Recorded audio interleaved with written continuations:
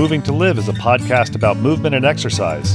Along with our sister podcast, FitLab PGH, we have the ethos that movement is a lifestyle, not just an activity, because movement is part of what makes your life complete. Moving to Live interviews professionals in the movement field who have a variety of experiences, education, and professional titles. At the end of the day, we all want to move more, and we want our patients, athletes, or clients to move more or move better, more efficiently, or move with less pain. Some of the people we interview you will have heard of. They're well known in and outside of the movement and exercise professions. Others you may not have heard of, but they have a great deal of knowledge to share. Many people doing the best work spend their time working with people, not working on their social media presence. Each Moving to Live interview will be long enough to impart usable information, but short enough to be able to be consumed in a single listen, during your workout, commute, or even during dinner prep. Before we get to the interview, a quick request. If you like what you hear, please leave a review wherever you listen to podcasts, and share the podcast with your friends or anyone who understands that movement is a lifestyle. We appreciate it, and our guests appreciate it too.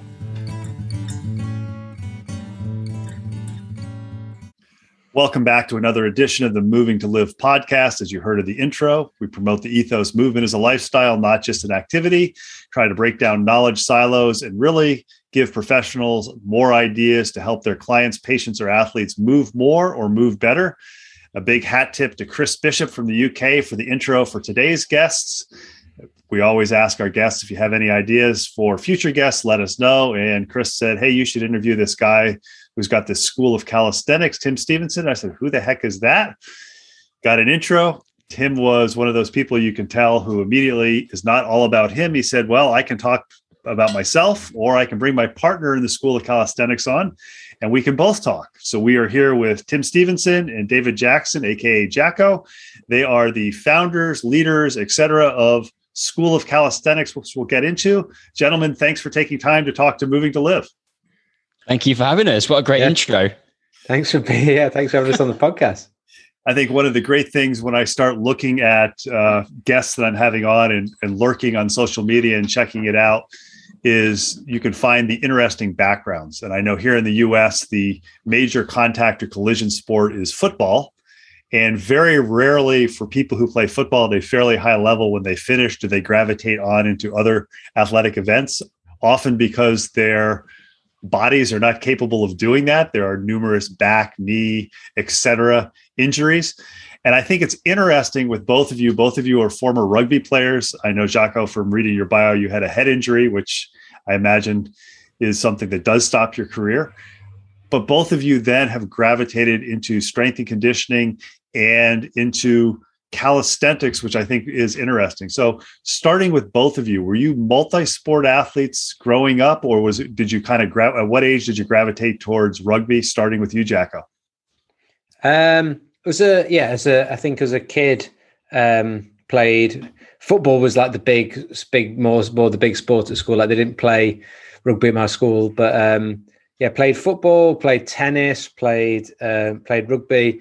Started playing rugby when I was 6 years old, and actually played for the same team all the way through to play. Played 13 years professionally at Nottingham, which is like my hometown club. And so probably around 16, maybe even a little bit before, it started getting quite sort of serious.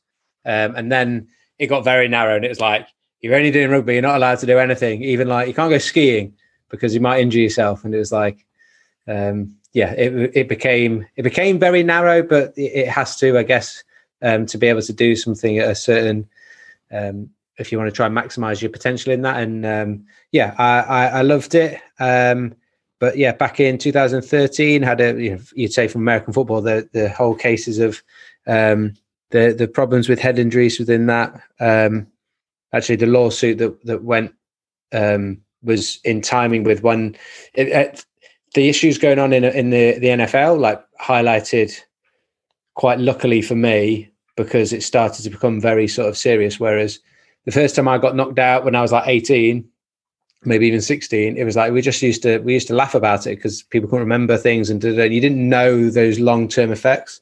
I had a seizure and a bleed on the brain from a very innocuous challenge playing, not even playing contact in training, just messing about. And it was taking a lot less to knock me out. And that sort of, that changed the direction of of my career, but I was lucky enough. I was 31, so it was towards the end of my career anyway. So I was lucky enough to have had a career and touch wood, so far as I know, have made a full recovery since then. I'm curious if you can think back with that. If you had a similar experience when you were, say, 21 or 22, do you think you would have made the same decision to walk away, or do you think maybe you would have been a little more youthful stubbornness? Yeah, and I've talked about this a few times before, when it's like, I knew I should have walked away like before, but I didn't. I wasn't strong enough to make that decision. I didn't want to I've always seen like sort of giving up or quitting as like a negative thing, but it was the right thing to do and the necessary thing to do. But in the end, it was taken out of my hands by the medical. So the neurosurgeon that I saw was like, once they'd seen my MRI results and stuff, it was like, you can't play contact sports anymore. It's not safe. And I knew that already. I was actually quite relieved when they said that. But interestingly, from my own psyche, it was like to put your hand up and go, I'm done. It's much easier when somebody who probably knows more than you or me or most other people says, yeah, it's a good idea to maybe step away from this rather than it's like, you don't know what's going to happen if this happens again. Yeah. And Tim, what about you? What was your background growing up? Were you multi-sport or not yoga? Why am I saying yoga? Rugby. So my probably story is I'm quite athletic, but not very good at any one thing. So if you give me I can do a lot of things to a relatively sort of acceptable level, but I started playing rugby when I was about 10, 11 years old and just went all in. So I just loved it. I played club, I played school rugby, and I kind of I was sort of like a recreational involved in other things. Like I used to windsurf a lot, and I love snowboarding, and I would kind of throw my hand at a few different things, but yeah, I never really found the sport that I was going to be great at. So I played at a much, much lower level to what Jacko achieved. But yeah, from there up until I probably played until I was sort of late 20s.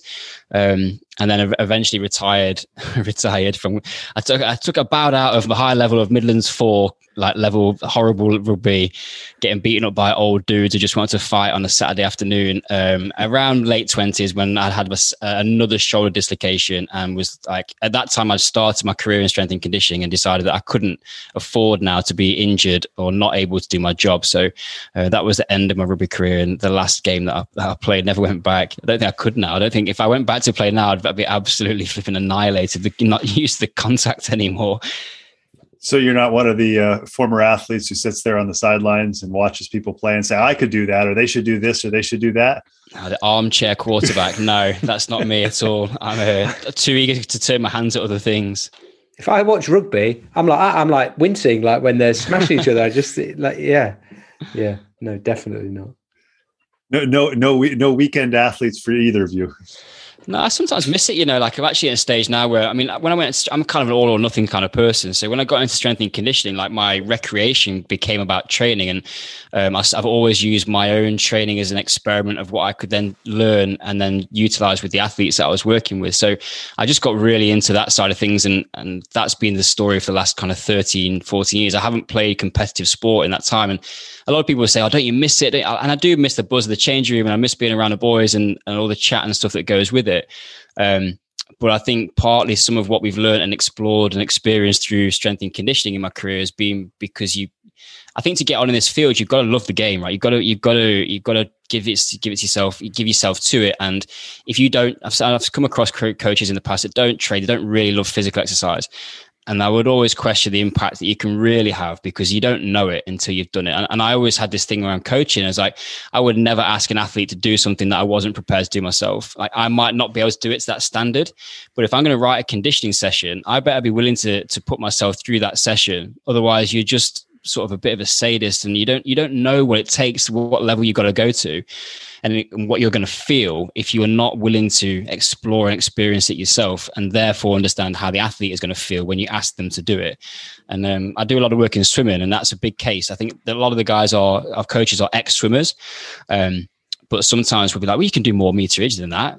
But you've not swum for 20 years. You've forgotten what it's like to do that, and then go in the gym, and then go and study at university. I think that side of things is important. And that wasn't at all the question that you asked, Ben, but that's the desire where I decided to go down the rabbit hole to start off with. I think the rabbit holes are good. I think you hit on something that many people in the movement profession forget about.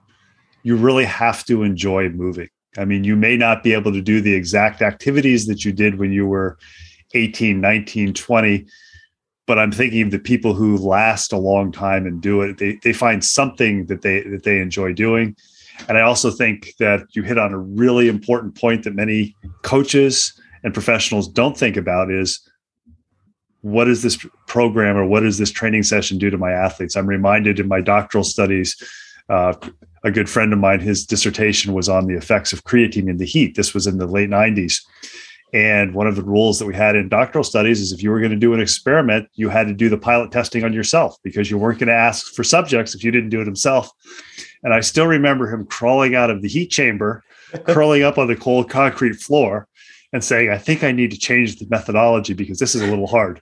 I did the same thing. I did my master's in exercise physiology, and there was an opportunity to get involved in a research study, which was an intermittent football specific running protocol in the heat. And I can't remember what the temperature was, but one of my core temperature was up close to 40 degrees. They were close to kind of pulling the study because you get into that boundary where it's not safe. But I had the same thing. I was like, how would I ever, as a scientist, ask someone to do something if I'm not willing to go and do it myself? And I didn't really want to do the study. It was a miserable protocol. But it was, I think that sort of stuff is important. It gives you so much empathy and just insight into programming and in research as well too, which I just think is invaluable. I think I've got so much more from having that kind of attitude.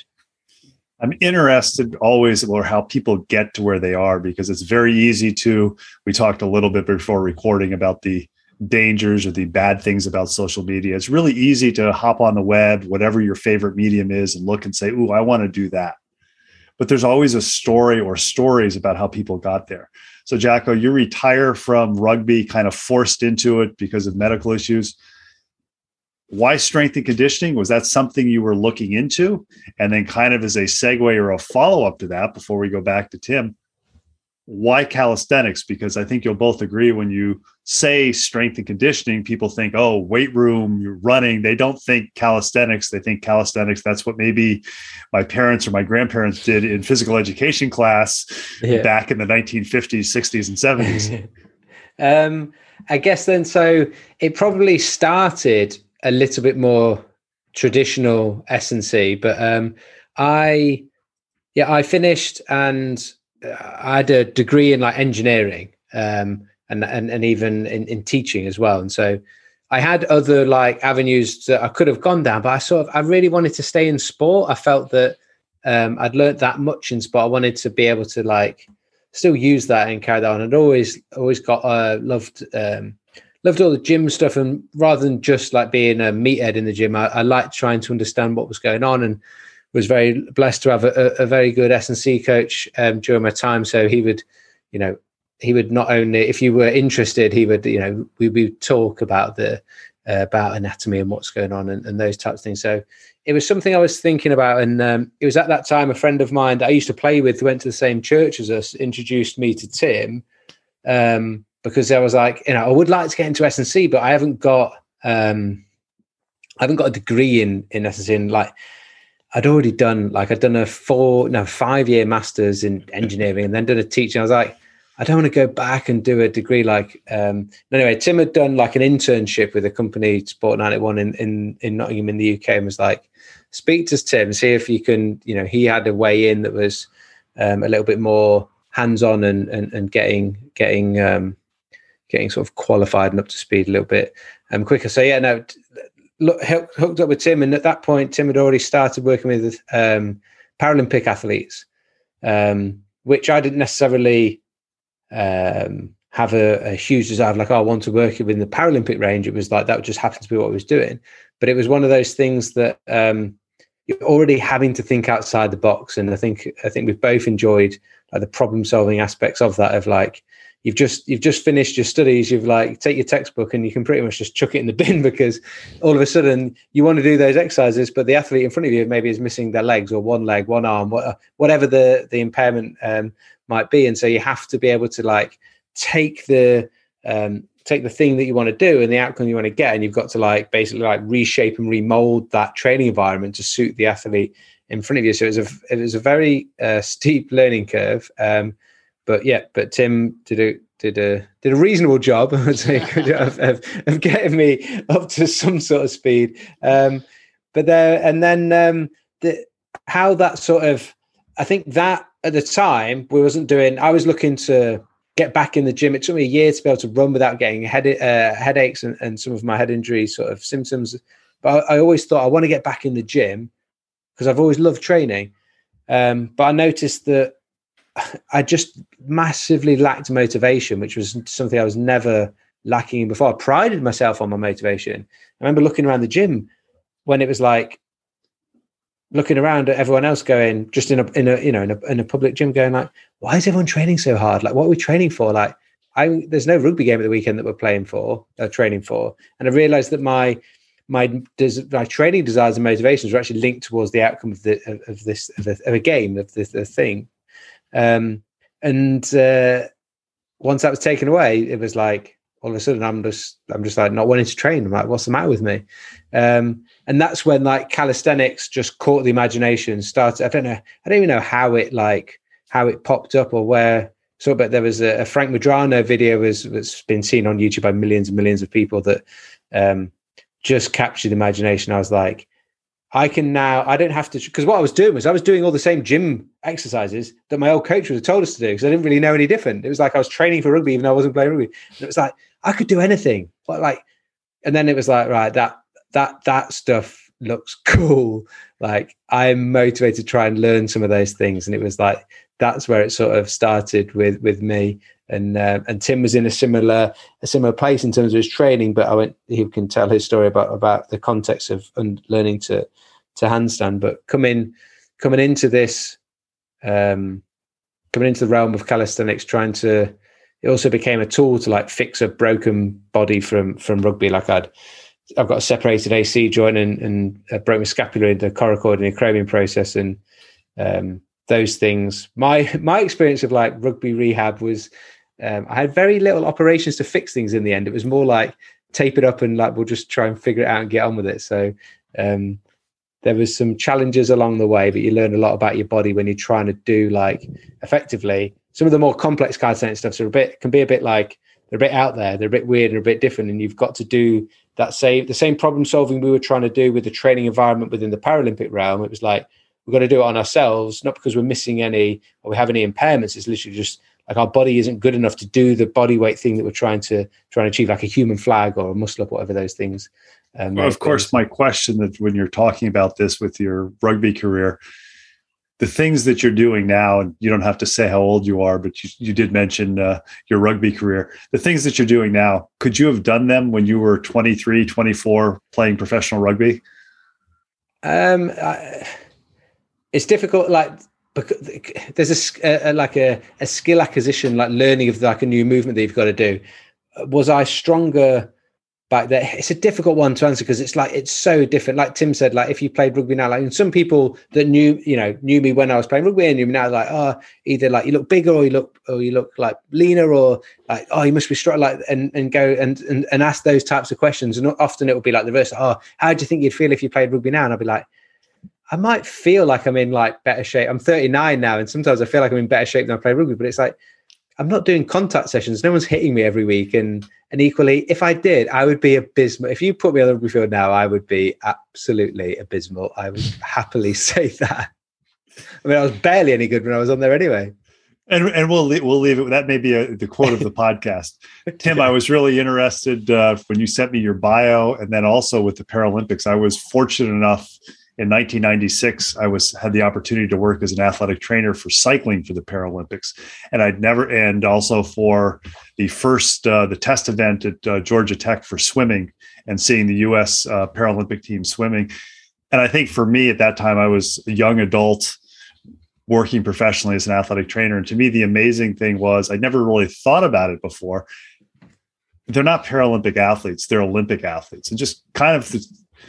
That's kind of the second part of the question of how you got into that. The first part is similar to what I asked Jacko, why strength and conditioning? Because I think you've got a different but just as interesting background as Jacko and how you got to where you are now. And I suspect when you were 18 years old, if you said now in 2021 you'd be here talking on a podcast to some guy from the US, you go, yeah, I don't see that happening. Yes, I'll try and give it to you relatively succinctly. So I actually ended up studying business and management studies at university. I wanted to do sports science, but the careers advice at the time was do business because I was relatively good at it. And then at least if you don't want to do sport in a few years' time, you've got something which you can use. So I went through university. It didn't really business was okay, but I kind of got through it. I was more about playing rugby and socializing than my degree course, to be honest. Came out of university, and a lot of my friends were off to graduate schemes and they're going to go and work with Hewlett Packard and big companies. And I just wanted to travel. I wanted to go and see the world. And it made sense to me to try and get paid to do that. So I actually went and became a scuba diving instructor for about 3 years. So I went to Australia, worked there for a while, then came back, went to Zanzibar off the east coast of Tanzania and worked there for a year. And then after that, I kind of felt that probably I should think about getting a proper job because I'd met people in the industry in scuba diving who'd done it for a little bit too long and basically become unemployable. Because we are effectively beach bums, right? With a decent level of qualification, we take people swimming daily. With some equipment. It's not like you learn some skills, but it's quite easy to get trapped in it. So I came back to the UK, got a job in sports development and started doing some work with a strength and conditioning company. And I just loved it. While I was in Australia, I really got into training in the gym and I became like a proper bro guy doing like 4 sets of bench a week, and like never training legs and occasionally doing pull. Like, so I got into that like horrible kind of like awful, uneducated gym thing, but I enjoyed the gym environment. So I came back, started working with these guys at Sport 91. I got a place on an internship that they were running and they offered me a job and I started working in the university system to begin with. And I stayed with them for about 5 years, just like looking after the performance teams at a uni and that sort of thing, which was great. I learned so much there because, I mean, I tell people now when they ask about it, but I've probably worked with over 30 different sports over the years. And that a lot of that was in university. And what was amazing about that was I loved going from rugby to netball to football to golf to wakeboarding because the athlete cultures and the mindset was just an amazing melting pot opportunity to get really good at reading people and really good at adjusting how you're going to coach. So you can't speak to netballers like you do to rugby players. You have to be of a completely different approach. And I loved that communication challenge. And at the same time, I'd picked up for my UK Strength and Conditioning Association accreditation, I needed to do a case study. And I was working with in sports development at the time was a double leg amputee marathon runner called Richard Whitehead. He'd just gone 2:57 for a marathon. So this guy's still like shifting if people know about a marathon time. This double leg same thing. He's bilateral amputees through the knee. So he runs on straight leg pylons. And I started working with him. And that goes back to Jacko's point of he was the first athlete that I coached one-to-one specifically. And all of a sudden you got a guy who can't squat, can't lunge. What does our assessment process look like? How do you even begin to write a training program? Has he got full set of hamstring musculature or not? Like, what's the glute doing? Like, it was crazy. But I love complexity. And that's something that I've kind of come to really embrace over the years. About the problem solving nature of it just properly got my brain ticking. And I like to be a little bit original and I don't always like being told what to do. And Paralympic sport was an amazing opportunity just to go and be a bit of a non-conformist and to go and tread my own path, because there was no research that would tell you how to get a double leg amputee to run a 2-hour 42 marathon, which is what he ended up doing. No one can tell you what you're doing is right or wrong. So I kind of love the autonomy of that, as difficult as that makes it, because you have to take risks and really back yourself in how you're going to write programs. And Paralympic sport is a relatively small world, like you start delivering performance gains for some people or one person, then other people find out about it. I got into working with some swimmers and some more athletics guys, and it just sort of scaled from there. It became a specialism of mine, really, I guess, and started then working with the British Paralympic swimming team and went to the Rio 2016 games to do the holding camp, then into the village itself, still working as a consultant within Parasport now. And I honestly think it's an area of sport that every strength and conditioning coach should spend some time in, whether it's full time or partly, but it gives you an appreciation of understanding movement patterns and like particularly around what if the conditions aren't perfect? Like, what do you do when you've got somebody who's missing a hand or a leg? And I mean, I got to the stage where I'd have maybe 8 athletes in the gym prior to Rio, all with different impairments. So we'd have an intellectual impairment, a visual impairment. We might have got a guy with no hands and only one foot. And how do you manage that session when you've got 8 or 9 people on completely different training programs? There is no room to go in there and go, here's a whiteboard and here's today's session. So the individualization behind it all, I think, is just an unbelievable opportunity for people to learn a lot about coaching, and not enough people do it, in my opinion. So it's amazing how you get these ideas or things pop into your head when you're doing these interviews. You're talking about this, and I'm thinking back 20 some years when I was running. I just met a guy who was a wheelchair athlete. He was a pusher, and got to talking to him. And he was saying, yeah, all the research says that I'm supposed to take this amount of carbohydrates and do this and that, but it doesn't work for me. I have to do more than that. It's like, why is that? And it was like the first time I had to take my training and say, oh, well, you're not using your legs. You're using a much smaller unit of muscle mass. That's probably, it's like a light bulb went on. And it's like, oh, this is all of these things. I was 21, 22, all of these things that they give you in a textbook are a good starting point. But unless you have that originality of saying, this doesn't work with this person, as you mentioned, with the 8 or 9 athletes, you miss out on it. And I think one of the things that's very clear from talking to both of you is the argument could be made having the atypical background is beneficial. Jacko, I would imagine that there are times where your engineering background, especially when working with Paralympic athletes or some of the calisthenics, you can kind of apply that and say, I can see how this can go. Is that correct? Or am I just kind of... No, for sure.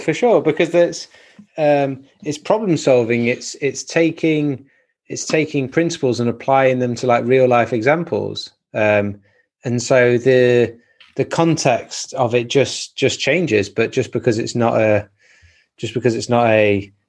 turbine that you was working on, it's something like and it's got no seemingly relevance. There actually is. It's like you're testing, you're retesting, you're making theories, you're making judgments, and you're trying to figure out whether they're right. You've got to try and do it with a bit of a scientific approach, so that you're actually not just stabbing in the dark.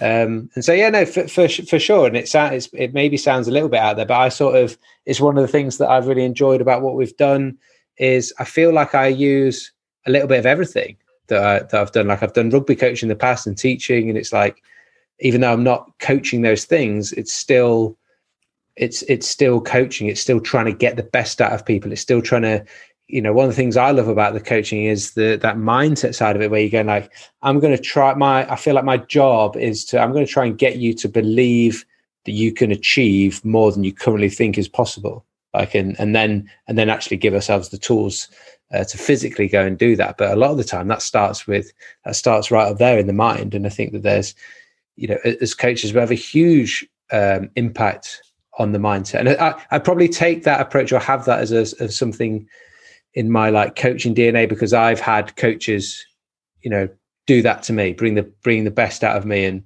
and it being all about a mind game rather than it being the best. They chose the best exercise for me to do, because let's be honest, like there's a number of different ways you can program for somebody. If we all had the same group of people or one athlete in front of us and it was like, write a program, we'd all put something slightly different down on the floor, and you could argue as to which one was best. But ultimately, the person that's going to get the best result is the one that are able to get the best out of the actual athlete. Wouldn't we argue as well? People love to argue about that sort of stuff. I'd give it up. I'd be like, I'm not that good at programming. Like, but yeah, mine's not that good. I know, Jacko, when you said that, my first thought was Bro Science Tim, when he was in Australia, probably would have argued for one thing. And I mean, it's interesting that it seems like the older you get, the more people that you meet, the less you know. Yeah, you just go, the more I know, just like, I don't know anything. But you do know, but then you have to check in and say, you know an awful lot more than you used to do. It actually makes me more insecure about my knowledge.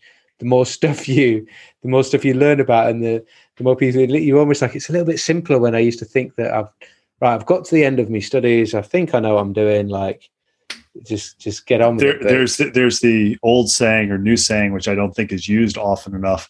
If you're the smartest person in the room, you're in the wrong room. Yeah. Yeah.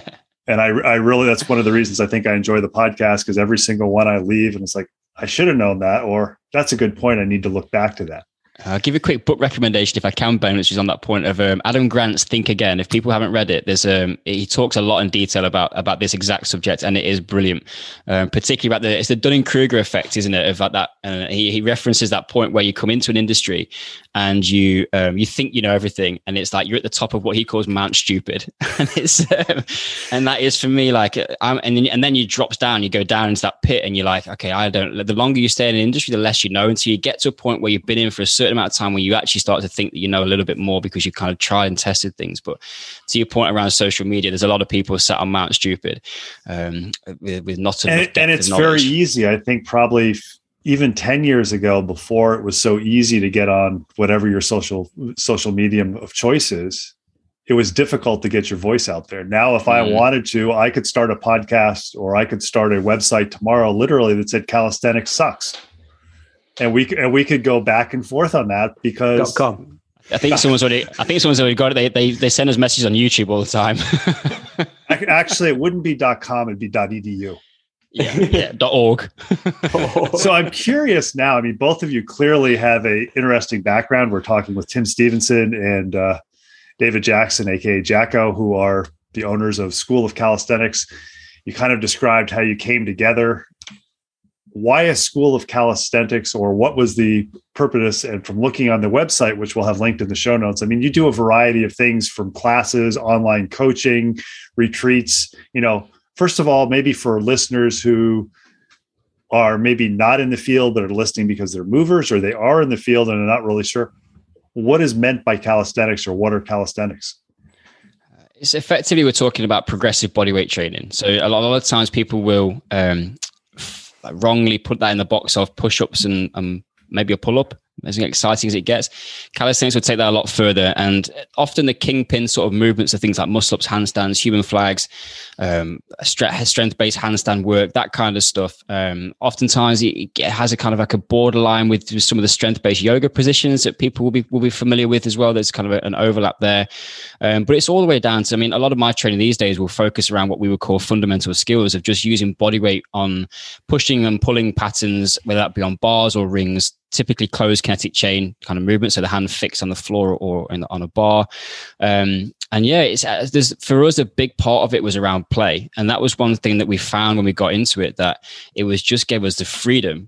Being in strength and conditioning for a while, I was going into the gym much like Jacko and being, I'm going to squat for the next 4 weeks. Like, am I doing 5 reps or should I do 10 reps? Right? What do I want? But I'm basically doing the same thing. When we found calisthenics, we were like, oh, look at all this new stuff we can learn. Like, it was just fun. And to how it started and why we now have a School of Calisthenics, it was an entirely organic process. We started playing around with it for our own enjoyment. The story Jack had mentioned before was I'd had 2 shoulder reconstructions. After the latest one, I'd done all the physio and still dislocated my shoulder. The rehab basically didn't work. So I decided that if I could learn to handstand, then that would give me some confidence that I had a stable shoulder. That was the starting point. And we kind of just explored and played around with it. And then some people at the gym that we were training at the time just came and asked us if we were to put a workshop on. We were obviously making progress because we were flipping awful when we started, like really bad. 2 old broken rugby players trying to learn things that you learn when you're 12 or 13 years old. It was quite funny how bad we were. But we started to get all right. It was we used our kind of analytical brains and what we'd learned from Paralympic sport about breaking movements down, and we put a workshop on, and some people came. We taught them to do a human flag in 7 weeks, and we were like, oh, you know what, this is quite fun to be teaching something a bit different. And it also, you know, let's talk about the business side of things. Strength and conditioning in the UK, you're not earning a load of money. It's a difficult industry. I don't know what it's like in the States, but it's hard. And having a side hustle, as it's often now been popularized as a term, seemed like an attractive thing for us to try and build a business on the side to support our lifestyle around what we were doing with our performance-focused training programs with our Paralympic athletes. So it started like that, and then we put a beginner's PDF guide out, and it just scaled, and we added to it, and it is what it is now today. It was very unintentional to start off with. It came from a passion project and started to grow. I think what's interesting is people who have fun and enjoy and are long-lasting in the industry come up with the idea of doing something different or doing it better. And you hit on a point there. You said, you know, it was fun. And I just read a research article, or read the abstract this morning, that I'm going to have to read the whole thing. But in the entire world, over 2/3 of the adult population does no physical activity. And I suspect if we talk about westernized nations like the US and the UK, it's even less. And I'm thinking even more with what's gone on the last 18 months or so with COVID, where people can't get to the gym and do their whole thing. What you're doing with calisthenics is, as you described, not only fun. I know when I taught in face-to-face classroom, one of my extra credits for my students often was anybody who can do a handstand gets an extra 3 points in their quiz. And I mean, it's on the one hand, you can say it's kind of stupid, but they were in a physical activity major. And, I was 30 some at the time and I could do a handstand or I could do a headstand. So that's why I had them do it. Yeah. Why is it not more popular, do you think, in the strength and conditioning field? Not for people where their goal is to, if you're playing rugby, obviously the goal is you want exercises that are going to enhance rugby performance, or football or whatever it is. But the general population they go to the gym. It's like, okay, the next 6 weeks I'm squatting and I'm benching and I'm going to try to achieve my goal. And then they're done. And it's like, well, okay, what do I do now? Why not calisthenics, where, as you said, not only it's fun, but you can literally almost do them anywhere. I mean, if you want to go out on a city street and do a human flag on a light pole, you could do that, although people will probably look at you a little strangely. Can I jump on this one, Jack? And you can dovetail. Let's just kind of like remove one thing out, the misconception. You can get seriously strong doing calisthenics. There's a lot of people who could military press a significant amount of weight, and you'll make them look like a toddler strength by putting them into some calisthenics progressions. Now, you can argue specificity of movement and all that sort of stuff, but one of the major benefits from a training perspective about calisthenics is it forces you to think about the whole continuum, and let's simplify it down to mobility, stability, and strength. If you're going to do a freestanding handstand push-up, you've got to have good mobility, good stability, and good strength. That's how this human body wants to work. When we stick it into certain environments, and I will never say that there is no role for military or for Olympic lifting or strength-based barbell works in athletic preparation or for any member of the population. What I'll always champion is diversity in how we phase training programs and getting good at multiple different things. So if you are talking about general population, well, let's generally get good at lots of different things when it comes to movement. Let's not specialize in one specific area, because that's not how life works and that's not what we need. If you are an athlete, then we're going to have a higher degree of specialization required. But historically, why is calisthenics not more popular? Well, it was what we did to get strong before we had barbells, which I think was around 1918, 1920, something like that, when we had our first barbell. And then there was a rise of bodybuilding through the glamorization of that in the 80s. And then gyms kind of opened up as a commercial entity. I think we just culturally decided that, well, I have to do this. I have to lift barbells and I have to do strength training. I have to go to the gym. But as you said, to your point, we've got 2/3 of the population that don't do any physical activity. Gyms don't make people healthier. They don't work. Otherwise, everybody would. No one's short of a gym to go to. It's the fact that the gyms largely, for a lot of times, can be quite boring for people because they don't have the right goals in mind. They're not got the right support. They are just athletically or physically not that literate. So gyms and exercise is just not fun for them. And I think and I'm also I'm trying to become slightly more kind of controversial as I'm maturing, but strength and conditioning industry was born by strength coaches, people that liked lifting heavy weights. So all of the education, I did my accreditation in 2010. It was still like that then. We are now a much more open-minded field in terms of understanding the role of different movement and strength training practices. But when I started, it was like, unless you're Olympic lifting, well, what are you even doing in the strength and conditioning? That was the program. Variations of the Olympic lifting.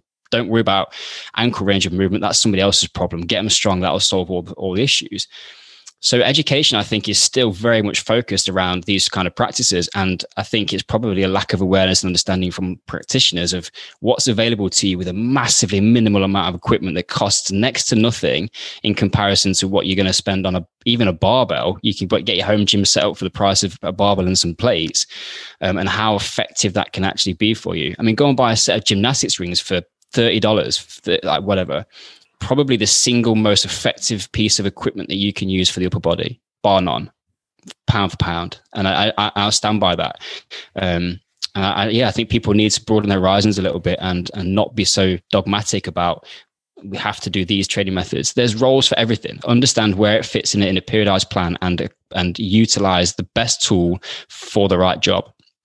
Yeah. And a little bit of a curveball would be that we've done some work with the Scottish Rugby Union and the English Football Association here in the UK, where some of that close kinetic chain shoulder robustness stuff that Tim was talking about is that they've actually they had us in to deliver some workshops to like the physios and S&C coaches, because they see it as a way to actually add some of that variety, but also hit some corners of movements and vulnerability that they notice with their players that around the shoulder, and they see that getting outside of just those simple, like common sort of movements that we do, and actually, are we preparing some of our athletes for the dynamic nature of the sport, or the chaos that they're going to have on the field? So it isn't just something that's for me that's training at home, although it can be a great variation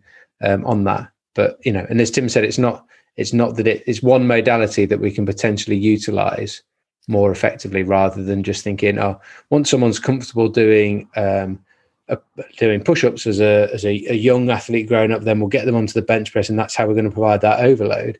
We're just getting them better at a very sort of stagnant movement pattern, rather than giving them movement options, giving them robustness, giving them variation to then utilize, particularly on sports where, if I think back to like rugby or American football for your context of like, did we never like the positions I know that I got injured in, and other players that I got injured in were positions around, when I'm thinking about around the shoulder, that we just never trained. We weren't prepared. It's like vulnerable positions, but just because it's vulnerable doesn't mean we can't still try to provide some more, awareness, some more robustness, some more strength and stability around those movements.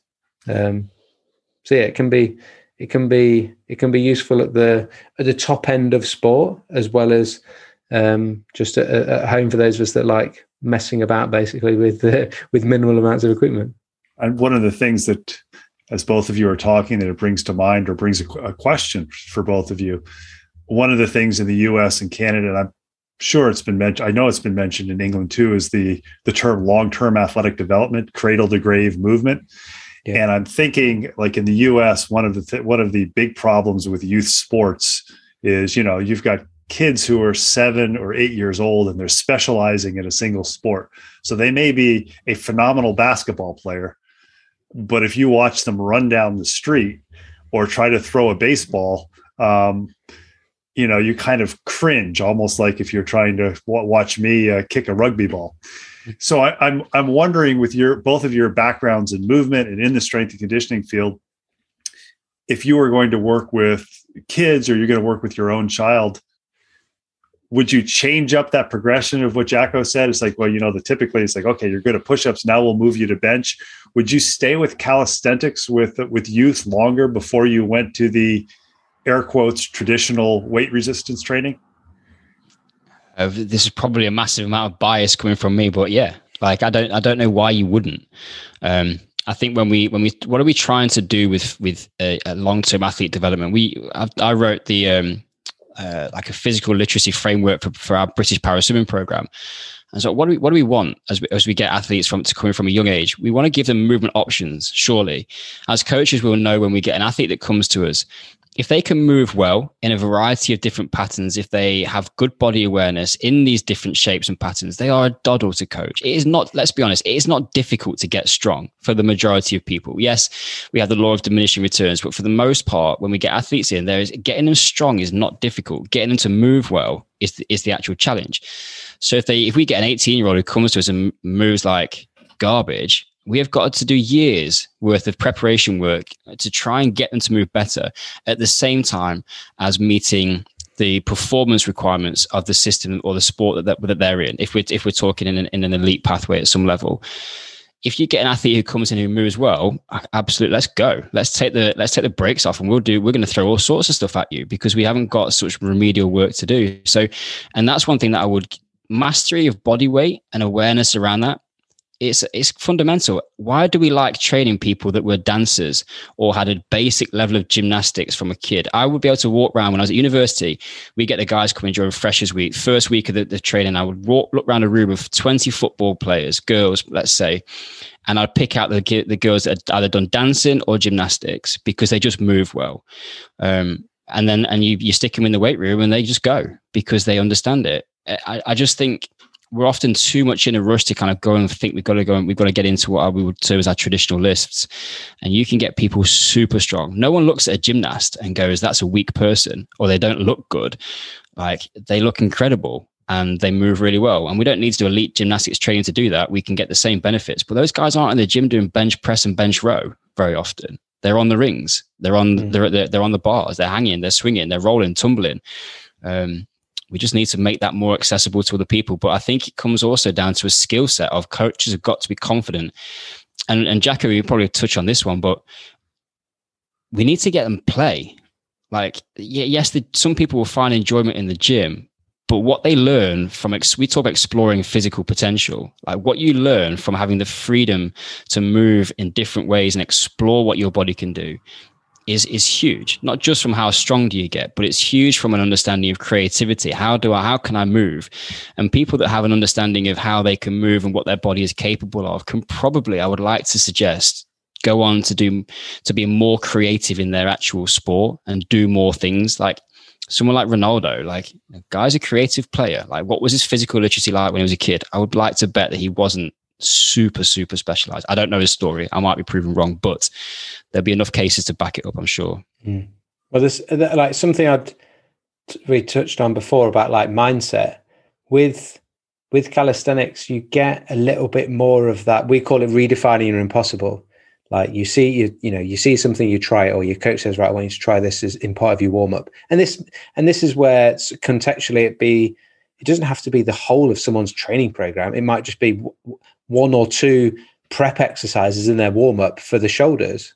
And just that they might, when they first try it, because there's not just this strength element, there's this skill element, and it's like, and it's new and it's different. You've got to control the whole of your body, not be supported by a bench and then just move a bar or whatever in a fairly simple like movement pattern. So what you'll often get is we're able to trade a little bit of this mindset of like getting people to achieve more than they think they can do. So they try it first and say, "Oh, cranky, that feels impossible." And it's like, okay, they did it. Like, maybe even sometimes in that session, it's like then they were able to do the thing for a couple of seconds or whatever it is that they're trying to do. Or maybe it takes a few weeks, but we're able to remind them, well, remember, you couldn't do that. And look what you can do with your body now. Helps just sort of open some of those mental barriers, or open some of those doors in the mind to make us believe we can do a little bit more. I want to just throw a little curveball out there. I've never really said this before, and the answer might be no, and I'm sure some people will be a definite no. But when you're talking about physical literacy and the difference between specializing early, and you think that as a strength coach, or as a coach, as a person of influence on the athletes in front of me, do I have a responsibility to not just make them the best athlete that they can be, but what about their physical being and their mental well-being when they finish playing? So if I give them no ability to be able to do anything other than row in a boat, and then when they're on land, they're like Bambi on ice, like, am I serving them as another human being? And some people will say, well, no, your job as the strength coach is just make them strong for their sport, their rowing. But there's a bit of a wider question potentially posed. It's one of those. Maybe it's a question not to answer, but just to ponder. I think it's a good pondering, and I think you'll see the people who you look back on who've had an influence on you. Maybe 20 years from now, you'll go, they did meet that. They did give me some tools, or maybe they gave me a comment. I'm reminded with both of you the comments of fun. 3 or 4 years ago, I had the good fortune to herniate a lumbar disc and go through the rehabilitation process. And one of the things I realized during that is I'm a runner, I'm a cyclist. I love to be outdoors and doing that linear straight ahead motion. My balance sucked, and I had a tendency not to have fun. So one of the things I do now is I walk across like logs and things, maybe not calisthenics, but it's fun. And it's amazing how it's improved other areas. And from the podcasts, I saw somebody who did pogo sticking. So I got a pogo stick, and I'm a 50 plus year old man who's out on his back patio using a pogo stick. So kind of to build on your comments with the younger generation or youth, you see so many trainers or fitness people who work with older adults. It's like, well, we got to get them in the gym. We got to get them lifting weights. We got to get them stronger to reduce the risk of sarcopenia, to get them to improve their balance. Why not some form of calisthenics as part of the training program for adults who are maybe not athletes per se, but we want them to be able to be mobile longer. We want them to have a reduced risk of falling. Yes, no, hell yes, hell no. Yeah, no, like we see, you what you've touched on there is that we see that, and you go, we have real life examples where you do someone, you can see someone wants to, it's like, oh yeah, no, like, I remember when I was like 12, I used to do like cartwheels, and I'm now 45, and I'm sort of not sure if I dare like even like try it. And sometimes people just need the permission to go like, yeah, do some, like, try, don't injure yourself, but like we'll regress it down to like a really, it's going to look nothing like a cartwheel to start with until you build like your confidence up. But like taking yourself back to some of those things that you used to do as a kid, and playing, like we don't play as adults, whereas as children, play is literally the way that we learn. Like we think that, we get taught now or conditioned now that like learning has to take place in a classroom, and there needs to be a coach and a teacher, and there needs to be all these parameters, and we have to make sure it's controlled, and we go and do this, and you go, but you learn how, like, you made the greatest achievements in your life in terms of your like learning and physical development when you were a baby, when you had no coach, you had no training program, there were no reps and sets, there was no nothing. Like going from not being able to walk to being able to walk is like a phenomenal feat. Do you know what I mean? Of learning, and you literally figured it out on your own. There was no strength and conditioning coach to teach you how to walk. I don't know. Was it all play at that point? But it is like we learn. I'm trying to think who's that playbook, Tim, that I'm trying to think of the guy's name. Stuart Brown. Stuart Brown. Yeah, it goes into a great book on. It's literally called Play, and showing how like literally in the animal kingdom as well as in with us humans, that play is literally the way that we like learn boundaries as well as like learn skills and things. And you see it with kids. If you let them do their own thing, they will make up games and they will play. The one of the problems that we see too often now, and we've had Simon Brundish from the UK speaking about this on our podcast, where like the organized sport too early takes the play out, stops letting the kids make their own games up and their own boundaries, and limits what they do from like an hour's session. They do like 3 minutes of physical activity because most of the time they're stood around waiting for their turn and what have you. And interestingly, when you see kids, you talk about calisthenics and you see kids on their own, you put you take some adults down to a park where there's lots of bars and things to hang on and stuff. Most of the adults like don't even know what to do or can't even hang on to a bar because they're so deconditioned. Whereas the kids, they'll grab on, they'll skin the cat, they'll come around. They're literally just playing. I remember being my final bit on that. I remember like distinctly, we were waiting for a ferry on holiday, and it was like boiling hot in France, and like everyone was just literally like dying, and we just wanted to like get. There was some massive delay, and we're all just stood there and getting out of our cars. It's too hot, and then there was like a barrier that a couple of kids from a family just started playing on, and they were like literally what we call skinning the cat, like grabbing the bar. They were doing like a backward somersault whilst holding onto the bar, and just literally, I said to my wife, I was like, they're doing calisthenics. They don't know they're doing and who cares? Why do we have to put a label on it anyway? But like, they just automatically were doing the things that like we're trying to teach adults to do, because there's so much richness in it, not just from a physical perspective, but there's that enjoyment of play and actually reminding ourselves of some of those enjoyments we had as children when we were doing this stuff. Great comments. We've been talking to Tim Stevenson and David Jacko Jackson. They are School of Calisthenics. I think the take-home messages for me really promote the ethos of Moving to Live, that movement is a lifestyle. At the end of the day, if you can't move in a variety of ways, and if moving isn't fun, then you kind of wonder, what's the purpose? Gentlemen, I want to thank you for taking time to talk to Moving to Live. I always know it's going to be a good podcast when I have a whiteboard with a number of books on it. And on the one hand, I say thank you. On the other hand, I say damn you, because now I've got more books to buy and my pile grows higher. So gentlemen, thank you very much for giving your time and sharing your knowledge. Pleasure. Thanks, Ben. Yeah, our pleasure, mate. Thank you. Thanks for listening to the latest episode of Moving to Live. Make sure you check out the show notes for contact information for our latest guest, as well as links about the things we talked about. Intro and exit music is Traveling Light by Jason Shaw. You can subscribe to Moving to Live wherever you find podcasts or on our website, www.moving2live.com. Please tell your friends about Moving to Live and check out our sister podcast, FitLab PGH, FITLABPGH.com, which focuses on people, businesses, events, and activities in the Pittsburgh, Pennsylvania area that make movement a priority, because movement is a lifestyle, not just an activity. Until next time, keep on moving.